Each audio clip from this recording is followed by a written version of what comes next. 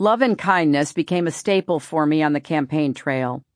Never the core message of the day, never a full-fledged new politics of meaning call to arms, but something I'd come back to again and again, and that audiences nearly always responded to as if they were thirsty for it. With all the rotten news on television and all the negativity in the race, a lot of people wanted to be reassured about the basic goodness of our country and our hope for a better, kinder future. When we started using the phrase, "Love trumps hate," it caught on like wildfire among our supporters. There were times when I listened to huge crowds chanting those words, and for a minute I'd get swept up in the swell of positive energy and think it might really carry us all the way. I've spent many hours since the election wondering whether there was more we could have done to get that message through to an angry electorate in a cynical time. There's been so much said and written about the economic hardships and declining life expectancy of the working-class whites who embrace Donald Trump. But why should they be more angry and resentful than the millions of blacks and Latinos who are poorer, die younger, and have to contend every day with entrenched discrimination? Why were many people who were enchanted by Barack Obama in 2008 so cynical in 2016 after he saved the economy and extended health care to millions who needed it? I went back to de Tocqueville. After studying the French Revolution, he wrote that revolts tend to start not in places where conditions are worst, but in places where expectations are most unmet. So if you've been raised to believe your life will unfold a certain way, say with a steady union job that doesn't require a college degree, but does provide a middle-class income, with traditional gender roles intact and everyone speaking English, and then things don't work out the way you expected, that's when you get angry. It's about loss. It's about the sense that the future is going to be harder than the past. Fundamentally, I believe that the despair we saw in so many parts of America in 2016 grew out of the same problems that Lee Atwater and I were worried about 25 years ago. Too many people feel alienated from one another and from any sense of belonging or higher purpose. Anger and resentment fill that void and can overwhelm everything else: tolerance, basic standards of decency, facts, and certainly the kind of practical solutions I spent the campaign offering. Do I feel empathy for Trump voters? That's a question I've asked myself a lot. It's complicated. It's relatively easy to empathize with hard-working, warm-hearted people who decided they couldn't, in good conscience, vote for me after reading that letter from Jim Comey, or who don't think any party should control the White House for more than 8 years at a time, or who have a deeply held belief in limited government or an overriding moral objection to abortion. I also feel sympathy for people who believe Trump's promises and are now terrified that he's trying to take away their health care, not make it better, and cut taxes for the super rich, not invest in infrastructure. I get it. But I have no tolerance for intolerance. None. Bullying disgusts me. I look at the people at Trump's rallies cheering for his hateful rants, and I wonder, where's their empathy and understanding?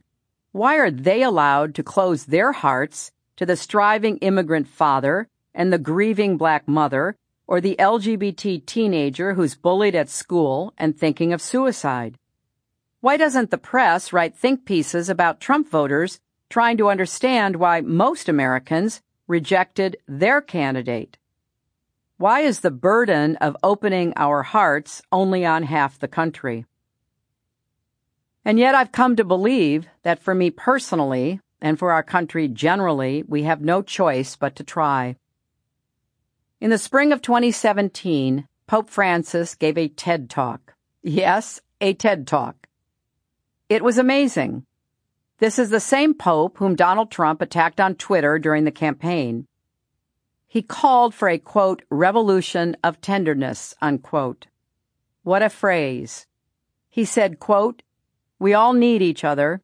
None of us is an island, an autonomous and independent I, separated from the other, and we can only build the future by standing together, including everyone, unquote.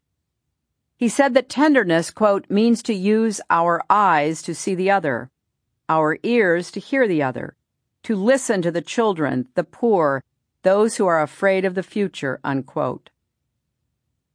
On all my long walks in the woods and quiet days at home, when I'm not losing my mind about something I've read in the newspaper or on Twitter, this is what I'm thinking about. I'm coming around to the idea that what we need more than anything at this moment in America is what you might call radical empathy. This isn't too different from the mutuality of respect I hoped for at Wellesley all those years ago. I'm older now. I know how hard this is and how cruel the world can be. I'm under no illusions that we'll start agreeing on everything or stop having fierce debates about the future of our country, nor should we. But if 2016 taught us anything, it should be that we have an urgent imperative to recapture a sense of common humanity. Each of us must try to walk in the shoes of people who don't see the world the way we do. President Obama put it very well in his farewell address. He said white Americans need to acknowledge, quote, that the effects of slavery and Jim Crow didn't suddenly vanish in the 60s. That when minority groups voice discontent, they're not just engaging in reverse racism or practicing political correctness. That when they wage peaceful protest, they're not demanding special treatment, but the equal treatment our founders promised, unquote. And for people of color, it means understanding the perspective of, quote, the middle-aged white man who from the outside may seem like he's got all the advantages, but who's seen his world upended by economic, cultural, and technological change, unquote. And practicing radical empathy means more than trying to reach across divides of race, class, and politics, and building bridges between communities. We have to fill the emotional and spiritual voids that have opened up within communities, within families, and within ourselves as individuals. That can be even more difficult, but it's essential. There's grace to be found in those relationships, grace and meaning, and that elusive sense that we're all part of something bigger than ourselves. I know this isn't the language of politics, and some will roll their eyes again, just as they always have. But I believe, as strongly as I ever have, that this is what our country needs. It's what we all need as human beings trying to make our way in changing times. And it's the only way I see forward for myself. I can carry around my bitterness forever, or I can open my heart once more to love and kindness. That's the path I choose.